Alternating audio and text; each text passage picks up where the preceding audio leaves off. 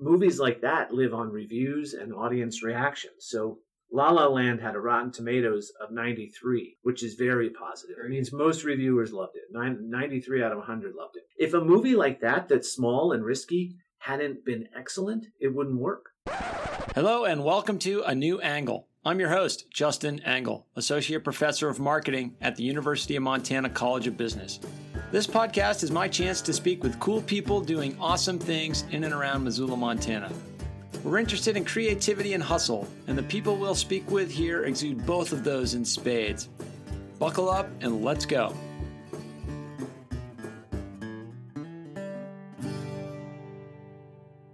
Hello and welcome back to A New Angle. Thanks for tuning in today. If you are a new customer, first-time caller, whatever you want to say, new to the podcast, we're excited to have you. Welcome. If you are a repeat offender, we are thankful for your loyalty. And however you found the show, we'd love other people to find it. And if you can help us do that, we'd greatly appreciate it. So please write a review, rate, share, tell your friends, tell your mom, whatever it is. Let other people know because we're trying to grow the audience. And the bigger audience we have, the more we can do with the show.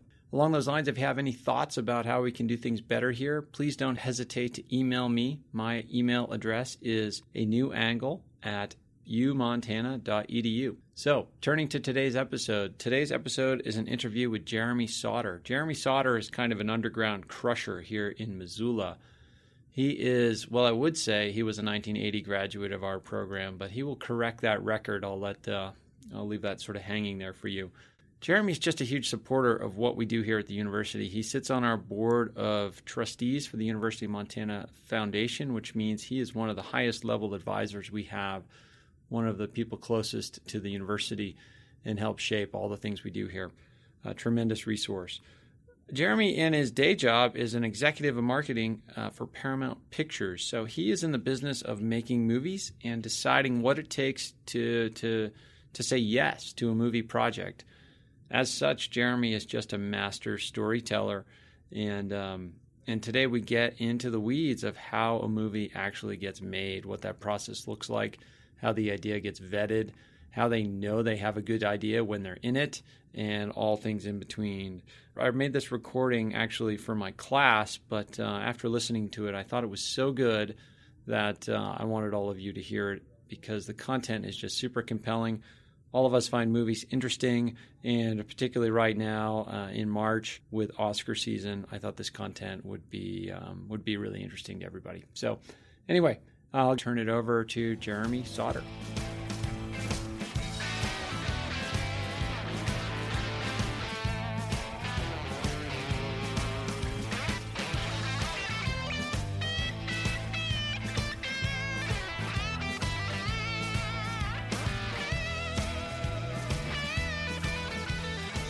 Okay, I'm here today with Jeremy Sauter. Jeremy, it's a great pleasure to have you on the podcast. Thanks for coming in. Thanks for having me today. It's fun. Yeah, so Jeremy, you're just one of the... Well, first of all, I just got to say that I think it was a couple of years ago, I was looking for some help in a particular class, and Paul Gladen recommended you. We had never met, and you just were all in. You didn't know a thing about me, about the class, and you were like, whatever you need, I want to help. And just found that tremendously inspiring as a first impression, but then just to sort of start to work together on a few things, it's been super fun. So I really appreciate the support for the stuff I'm doing, the stuff the school's doing, and the university as well. Well, I've appreciated all these offers, which I look at as sort of healthy challenges to get out of my comfort zone and come speak to students about things that I have to, brush up on or find a new context for. And your classes are pretty interesting, and so I've had fun fitting myself into those classes. That's been great. Yeah, so just a little bit about you, Jeremy. You graduated from UM in 85, is that right? Graduated is not the exact term, but that is when I did leave. I was here, I came out to Montana to study, to be a forest ranger, and didn't do that well in either organic chemistry or calculus, and ended up going into the journalism school, which sort of fit my writing and speaking skills a little bit better. I had a ball there, ended up with a job before I graduated, and went off to LA for a long time and worked in marketing at various agencies, and ended up at Paramount Pictures, where I still work today. Yeah, and you did a stint at Paramount and then did some other things back in Montana and then back to Paramount. Is that kind of so I left Paramount full time as an executive, and I think, the cliche is true. I sort of just stood in my boss's office and just threw it all on the floor and said, I can't take this crap anymore. I'm going to go try something new. I'm going to Montana. Sure. And instead of getting my freedom, I just got the chance to work from home instead. Okay. And so for the last 10 years, which I thought would last about 6 months, I've been sort of commuting back and forth, mostly hanging out up here in the great town of Missoula, and spending enough time in the office to stay connected to the important people and projects. Sure. It's been liberating. It's given me a little bit more bandwidth to try other things, helping with startups, or as you say, working with the university and mentoring students, stuff that really is a lot harder to fit in when you're doing the full-time job grind in LA. Yeah, so you've been involved in a number of Missoula startups and regional startups, and then you're also on our board of trustees at the university. Is that still correct? Okay. Yeah, we just had an amazing couple-day meeting. People come in from all over the country, and right now, if you read about the University of Montana, a lot of the headlines are about the challenges, but there's also great opportunity now, and we've never had donors that were more generous than they've been in the last year. Trying to, establish some new programs and set things up, for the next 125 years of this institution. Yeah, I think those are hopefully, we start telling those stories a little bit more loudly and clearly. We're really thriving on the foundation level. Right. We're thriving with the research enterprise, and so much attention is paid to this enrollment number. Right. I think it distracts from all the great things that are happening here. Agreed, 100%. I mean, I think if you ask a lot of students or professors here that are doing amazing work, they just put their nose to the grindstone and keep inventing new things and studying amazing things, and kind of tune out the noise that seems to kind of pervade our coverage right now. Sure. And, one of the, I don't know if it's outcome or benefit, it's certainly not by design, but you go through these lean years and it forces people to innovate. Right. And get creative with trying new things. And so hopefully some of those lessons we learned will guide us into the future. Hopefully, yeah. That's the plan. Anyway, so, we could talk about UM all day, but the hope for today was to kind of talk about product as it exists in your world. I thought your experience in the film industry really maps on well, because you sort of sit in this unique spot where you see a bunch of ideas coming in, and then those ideas have to, a certain number of them go to market. Right. And I just wanted to talk about what that process looks like, who the gatekeepers are, and how value is created for a studio. Well, it's ideally, if you looked at, Hollywood as an example of a global creator of content or product in the entertainment space, you'd see perhaps more people poring over research and spreadsheets and quantitative data that would help inform great decisions about what products are made. But ultimately, when you think about a movie, it's really dominantly an artistic endeavor. As mercenary as it often appears, it's a lot of artists writing dialogue and creating pictures and creating music. And some of the business side is the goal, but the product development is on the artistic side. And then after perhaps there's a script, or sometimes even after there's a movie made independently, people start to assess the business value of that product. So it's an interesting space in that it's not always driven just by thoughtful market analysis. It's sometimes driven by someone waking up at 3 a.m. and say, I want to make a movie about X. And then a couple of years later, that movie's made, and people like me who are marketers have to figure out who that movie's really for, and who's going to go see it, and what weekend it should come out, where the competition is least oppressive to that audience.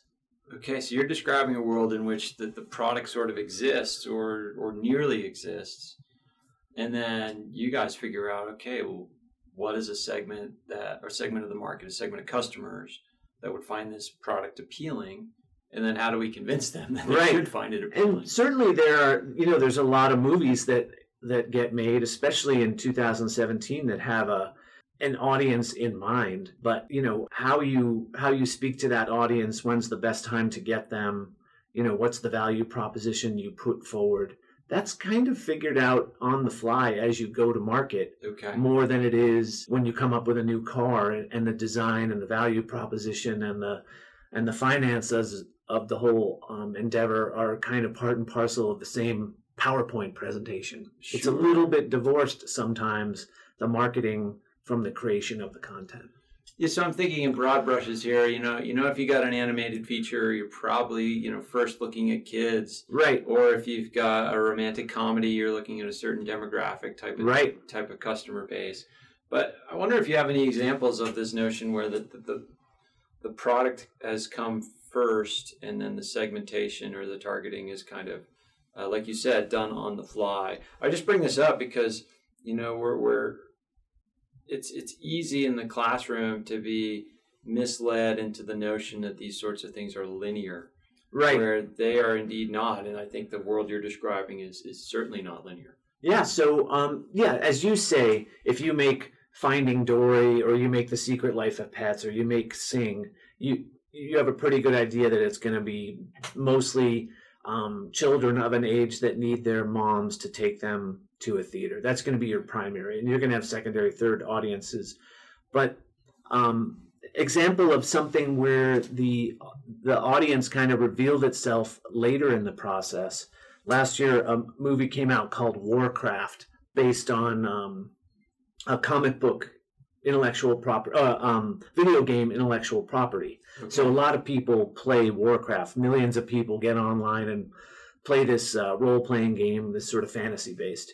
So that movie came out in the United States, and it made $24 million its opening weekend, but that wasn't even close to covering the costs of making it and marketing it. And the secret that happened was they figured out that those characters, those sort of very bombastic, larger-than-life, crazy drawn characters appealed to the Chinese audience. And that movie made all its money in China. It made $386 million foreign versus $47 million domestic. That kind of balance, I don't think anyone could have thought that when they greenlit that movie. They probably thought, we're going to make the usuals kind of 50-50 split or something closer to that. But without that sort of Chinese appeal, that movie would have lost a lot of money. So what do you think about that? Do you think that that's like a breakdown of your planning system, or more like a sign that it's robust and adaptive and can learn on the fly? I'm trying to figure out how to judge if that's a success or an accident.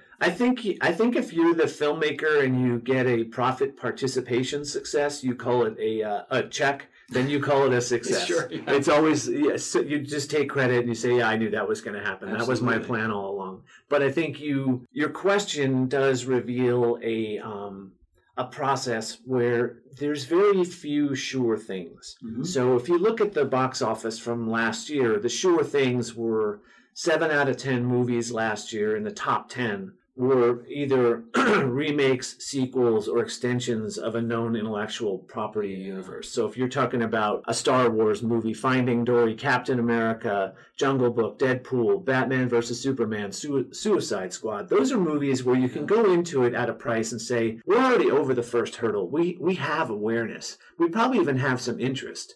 And then all we really have to do is convince people of that third step, which is the transaction. Once you're into ideas that are outside that universe of known intellectual property, those where people are taking a leap. And it's, just looking back at, it's not a new thing or old thing. Like, look at the 100 and something years of Hollywood. Like, the movies people take a bet on, it's not a great investment. It's kind of a crazy abstract system where a lot of people who are smart and well compensated together in a room don't always have that great a chance of guessing what's going to work and what's not going to work. And there's different forces that come to play. So we talk about, there's macro trends that are hard to see coming too. So competition. If you were greenlighting a movie, a certain number of years ago, and Netflix came out, all of a sudden you have a new competitor for somebody's Friday night. Yep. They can stream a great old movie for free. Mm-hmm. So getting them off the couch is that much harder. If you have a new Call of Duty video game coming out, those movies make hundreds of millions in their first couple months in the marketplace. So their competition, a sporting event, whatever it is, like the world has really changed in a macro way that makes it even more complicated to guess which movies are going to work and aren't going to work. And that's, as you're saying that, it's interesting because you describe a world in which, there's some, like, and I've heard you talk about this before, there's, I don't know, like 3 story arcs that are, all movies sort of descend into, or these known enterprises like the Star Wars franchise or a superhero film, or, so these are known to some degree. And so it's unclear, like, to deviate from that sort of known enterprise is a chance you have to take. But at the same time, now this competitive landscape has changed and you're competing against Netflix and home streaming and video games and your mobile device, whatever it is, right? Yeah. And so I guess what I'm saying is I'm not confused, but I see this world where there's an incentive on the one hand to stay with what works, but the competitive landscape is changing, and is it safe to stay with what works? Right. Like, do you have to take more of those gambles? Well, I think the interesting thing is with movie studios is they don't survive over the course of a year by just one film.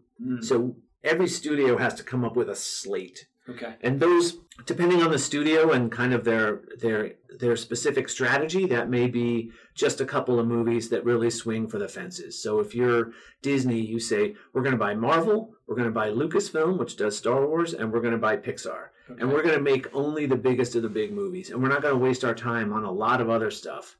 Other studios don't own that intellectual property, so they have to create a slate that may have, like Paramount has Transformers, we have G.I. Joe, we have SpongeBob, we have some known entities, but we don't have enough of those to keep the lights on. We have to come up with some other movies every year that may not be. So to your point, the industry probably is going to make a lot of money off these known quantities, but they're also going to need to be doing new things to freshen it up and also to build the franchises of the future. So also last year, some of the more successful movies, La La Land. Yeah. If you said, let's make a musical about actors and America's going to go see that, or even Moonlight, those are risky movies. They're tough to sell. They first of all, they're speaking to a smaller audience than, a Star Wars movie is, and you have to get, basically all those thoughtful people on the coast to like it and love it and let it have a slow build. You also have to have an amazing product, right? Because movies like that live on reviews and audience reactions. So La La Land had a Rotten Tomatoes of 93, which is very positive. It means most reviewers loved it. 93 out of 100 loved it. If a movie like that that's small and risky hadn't been excellent, it wouldn't work, right? Sure. Because it would have come out on that platform release in New York and LA, and people would have said, I'm underwhelmed. It wouldn't have gone to the next 1,000 theaters. Okay. So tougher strategy, but people are doing that. Another example, if you had talked about horror movies, 20 years ago, they were really all just retreads. It was, when they got to, Freddy versus Jason, sure, and, Jason Goes to Manhattan or New York, 7. 18 or whatever. Yeah, like those things were dead. And now we're in a kind of a new renaissance of great horror movies. And people are really going because if you think of your experience of Netflix on your couch versus seeing Don't Breathe in a movie theater, Don't Breathe is a terrifying movie, and audiences loved it, and they literally scream every 5 minutes. That's something you want to go see with a crowd. Yeah. That's experiential. Yeah. So kind of the differentiator for movies is, some of them are intellectual, some of them are IP, but really when you think of a great movie experience, it's either seeing Don't Breathe where people are screaming, or it's seeing something like Sausage Party, which is also another rule-breaking movie that did pretty well. So an R-rated animated movie about talking groceries. Right.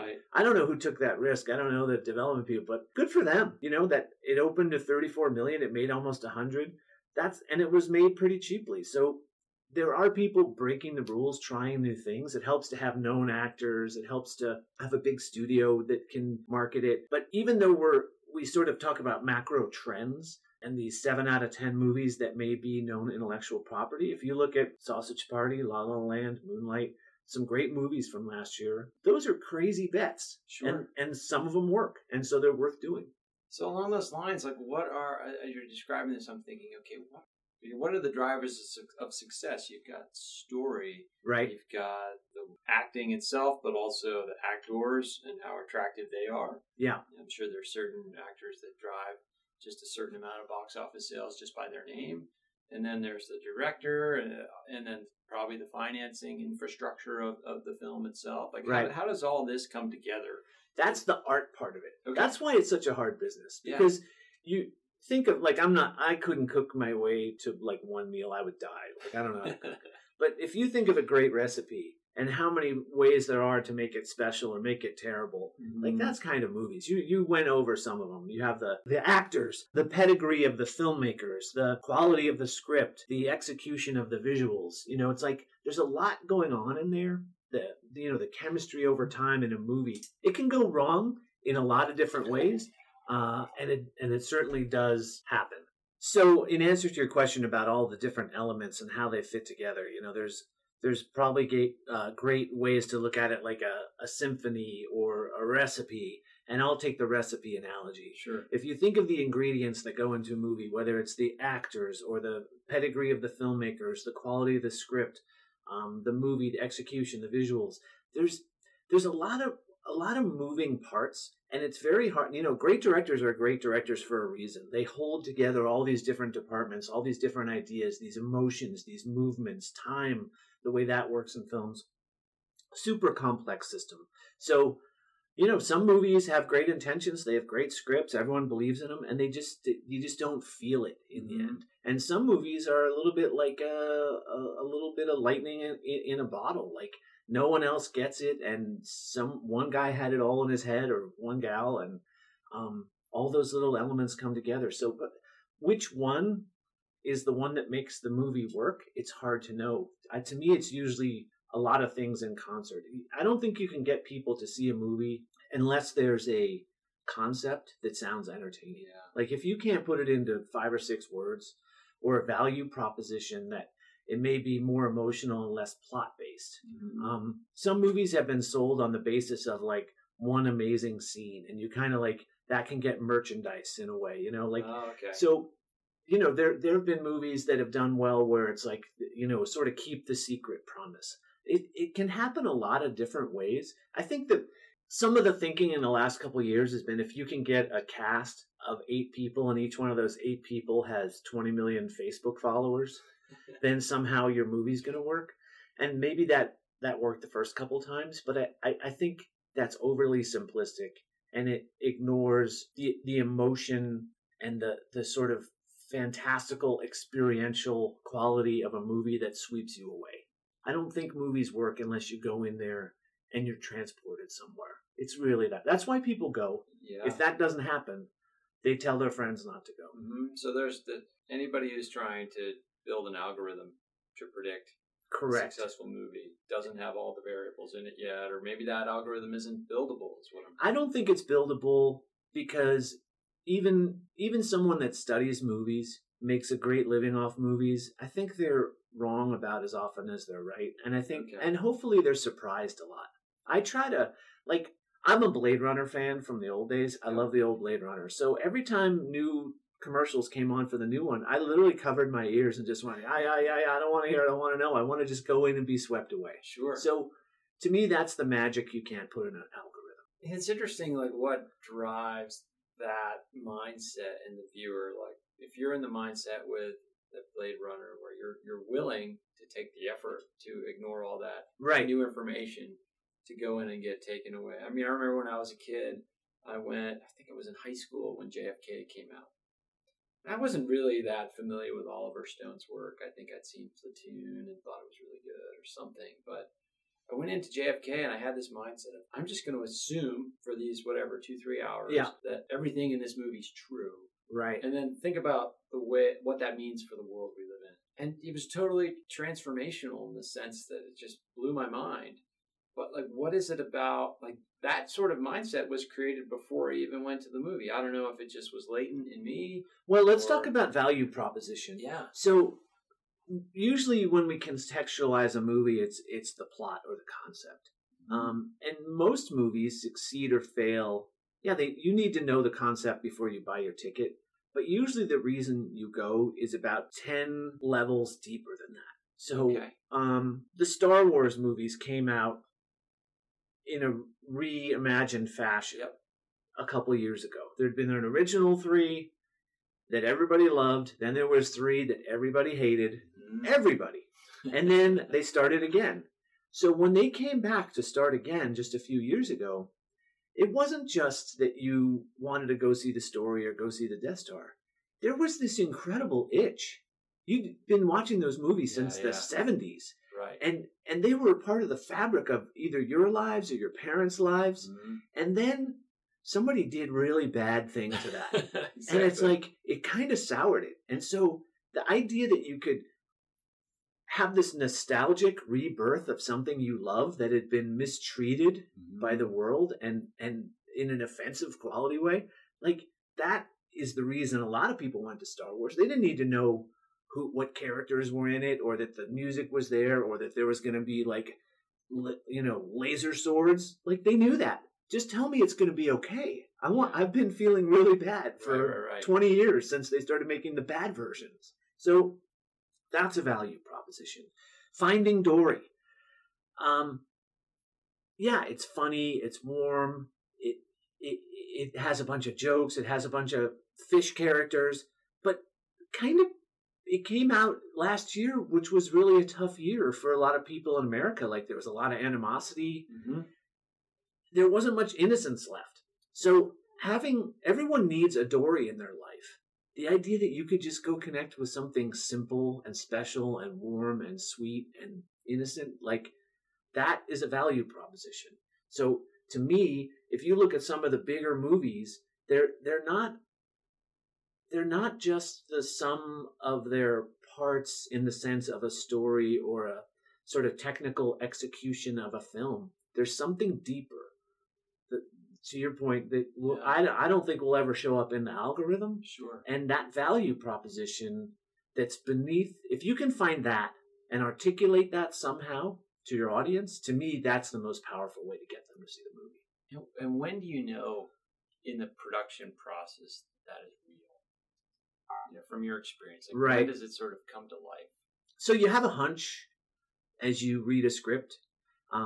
You say, it could be, maybe we'll sell it this way or we'll sell it that way. Or maybe you read a couple pages of dialogue and you're like, oh, wow, if we show the audience that, this scene, they're going to never forget it. They're going to want to go see the rest of it. Sure. But then I think once you go to that first screening, if you go to a test screening, if the filmmakers are in that process where they're going to go show people, whether it's friends and family or whether it's recruited strangers in some other city. That's pretty deep into the process, right? I feel like that's when you kind of really know what the movie means to people. Okay. Now, we may have been making trailers and posters and things like that before we get to that screening, but I really trust the wisdom of the audience to divine that magic special sauce more than I would trust myself. Okay. Because I'm one of many, and movies need millions of people to succeed. So we do a lot of research. Huge part of movie marketing. Sometimes the concepts are tested. Sometimes, if you look at Disney, they come up with an animated film. They go around the world and show the faces of those characters to kids in like 100 countries. They don't walk into it and say like, I hope people find this character beautiful or attractive. Sure. They know. So there can be research all the way from that first, inkling of DNA all the way through, the release of a film. We get research, days before a film opens and try to do the right media mix and the right commercials and the right messaging. There's the whole way you're getting all this input. I wouldn't trade any of that for just watching people either consume the movie or when we do focus groups of trailers and TV spots, just watching people watch those spots. Okay. So if you're sort of in the binary world of traditional quantitative research, and you show a commercial and you say, are you interested or not interested? That's a kind of a rear view mirror thing. Like that spot worked or didn't work at a certain level. I love the idea of sitting in a room, especially with a comedy or a drama. The TV's in one corner, The audience is watching that commercial, and I'm watching their eyes. Okay. And if they lean forward, if they laugh, if they at the end they kind of look at each other and nod their heads, I feel like then we're making sense to them on some deeper level. Sure. I don't even want them to tell me whether they liked it or not. I want to see it.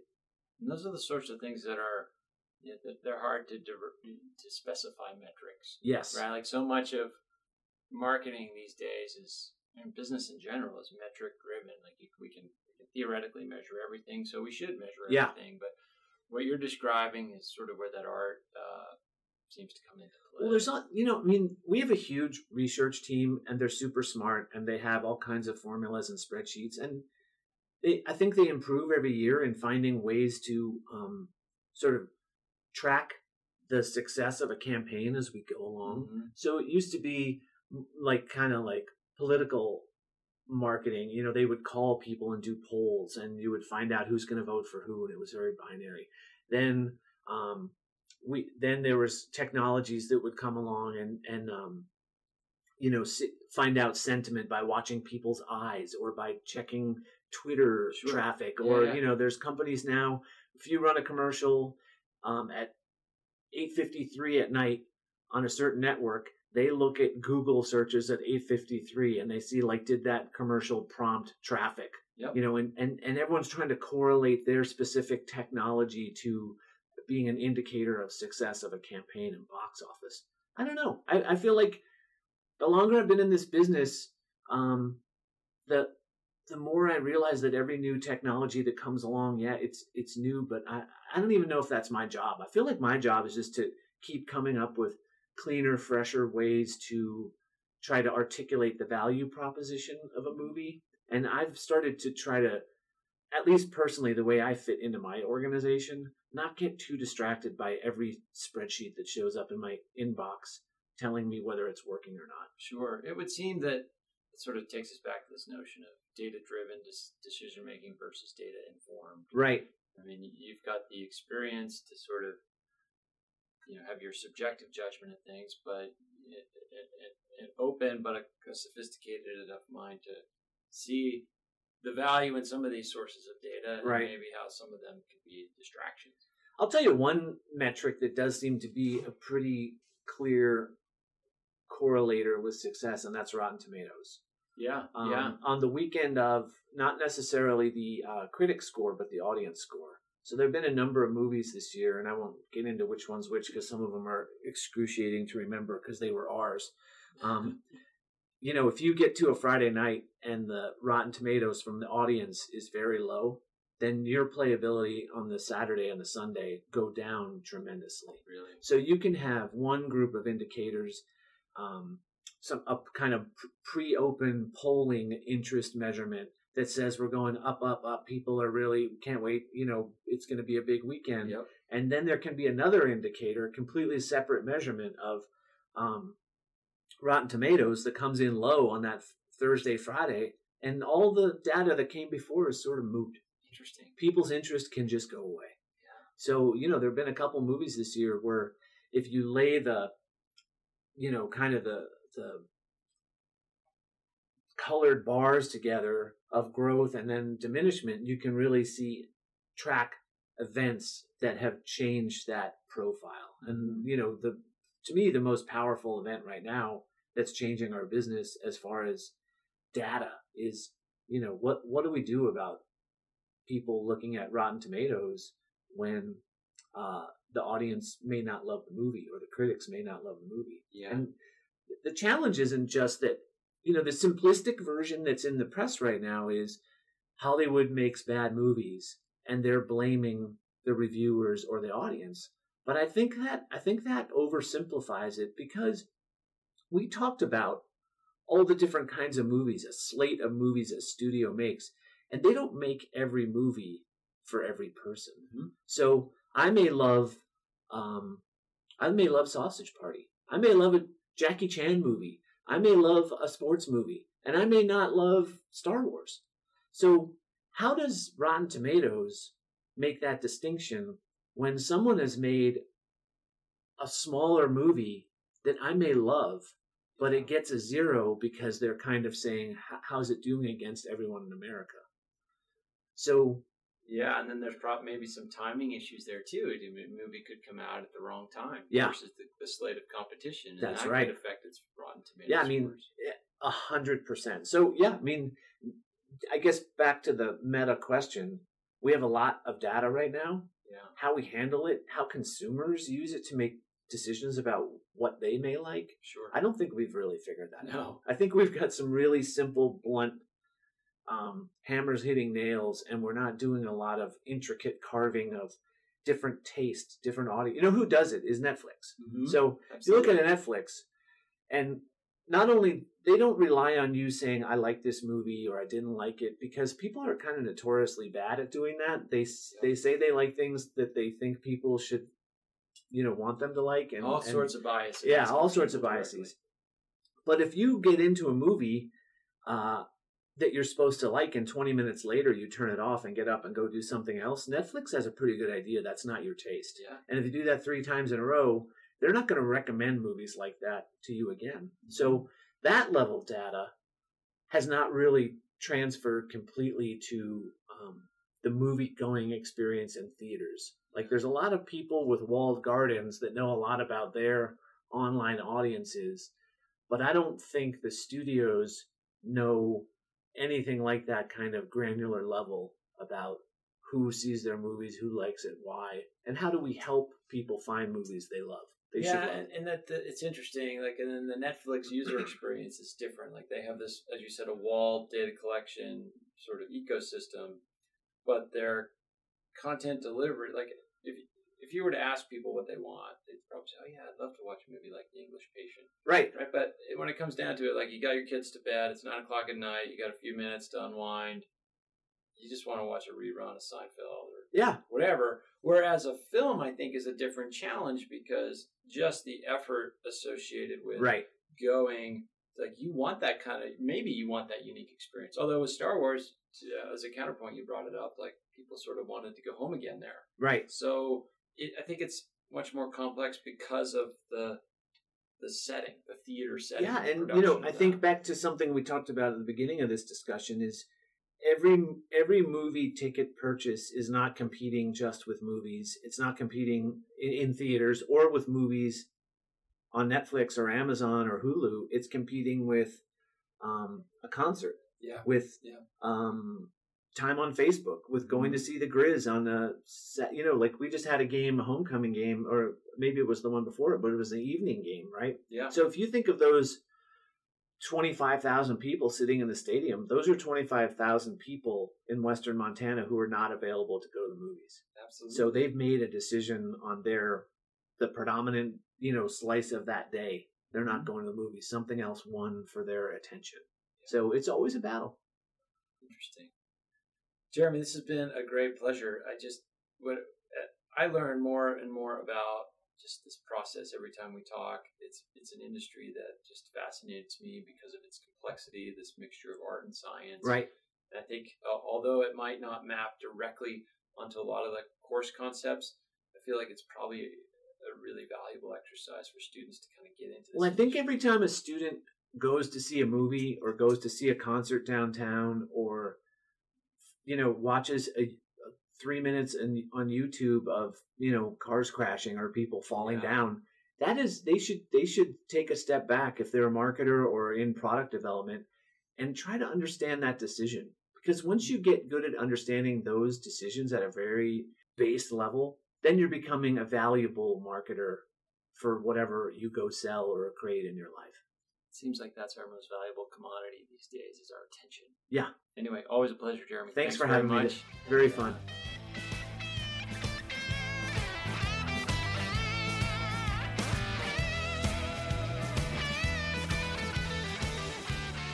Thanks for listening to A New Angle. We really appreciate it. Remember that A New Angle was brought to you by CED, Consolidated Electrical Distributors. They're our first sponsor, and we can't thank them enough. CED is one of the largest electrical wholesale supply companies in the country with nearly 600 locations nationwide. CED is a privately owned business-to-business company that distributes just about every piece of equipment you need to keep your lights on, your energy flowing, and your lifestyle comfortable. CED is also an important employer in our community, and they have a keen interest in University of Montana graduates. To explore career opportunities, check out www.cedcareers.com. Coming up next week, we have Mike Foote. Mike is a professional athlete in two sports that not many people know about, ultra running and ski mountaineering. As a fringe sport professional athlete, and I use that term professional loosely, Mike really has to hustle to make a living doing what he loves, and we're going to talk about all of that. We're going to also use his appearance on the podcast to make a big announcement about a big project he has coming up in the very near future. Moving forward, if you have any suggestions for guests, cool people doing awesome things, please let us know. And if you enjoy this podcast, there are several ways you can support it. First, rate us on iTunes. Ratings help others find the show. Second, write a review. The more reviews we get, and hopefully positive ones, the more we can grow. And third, please just tell your friends about it. In addition, you can also support A New Angle financially. For information on sponsorship opportunities, please visit our website, www.business.umt.edu/anewangle. There you will also find a link to support the pod. Before we go, I'd like to thank a few folks for making this project happen. First, my colleagues at the College of Business for supporting this endeavor. In particular, Professor Josh Herbold for writing and recording original music for the show. We also have music provided by Switchback Records, a student-run record label here at the college. I'd also like to thank Elizabeth Willey, recent graduate Michelle DeFluke, and the entire comms team here at the College of Business. And finally, thanks to my producer, Stefan Borsum. As we close, if you have any suggestions, comments, insults, whatever, please email me at anewangle@umontana.edu. Help us spread the word, and be sure to use the hashtag #AnewAngle when you do. Thanks a lot, and see you next time.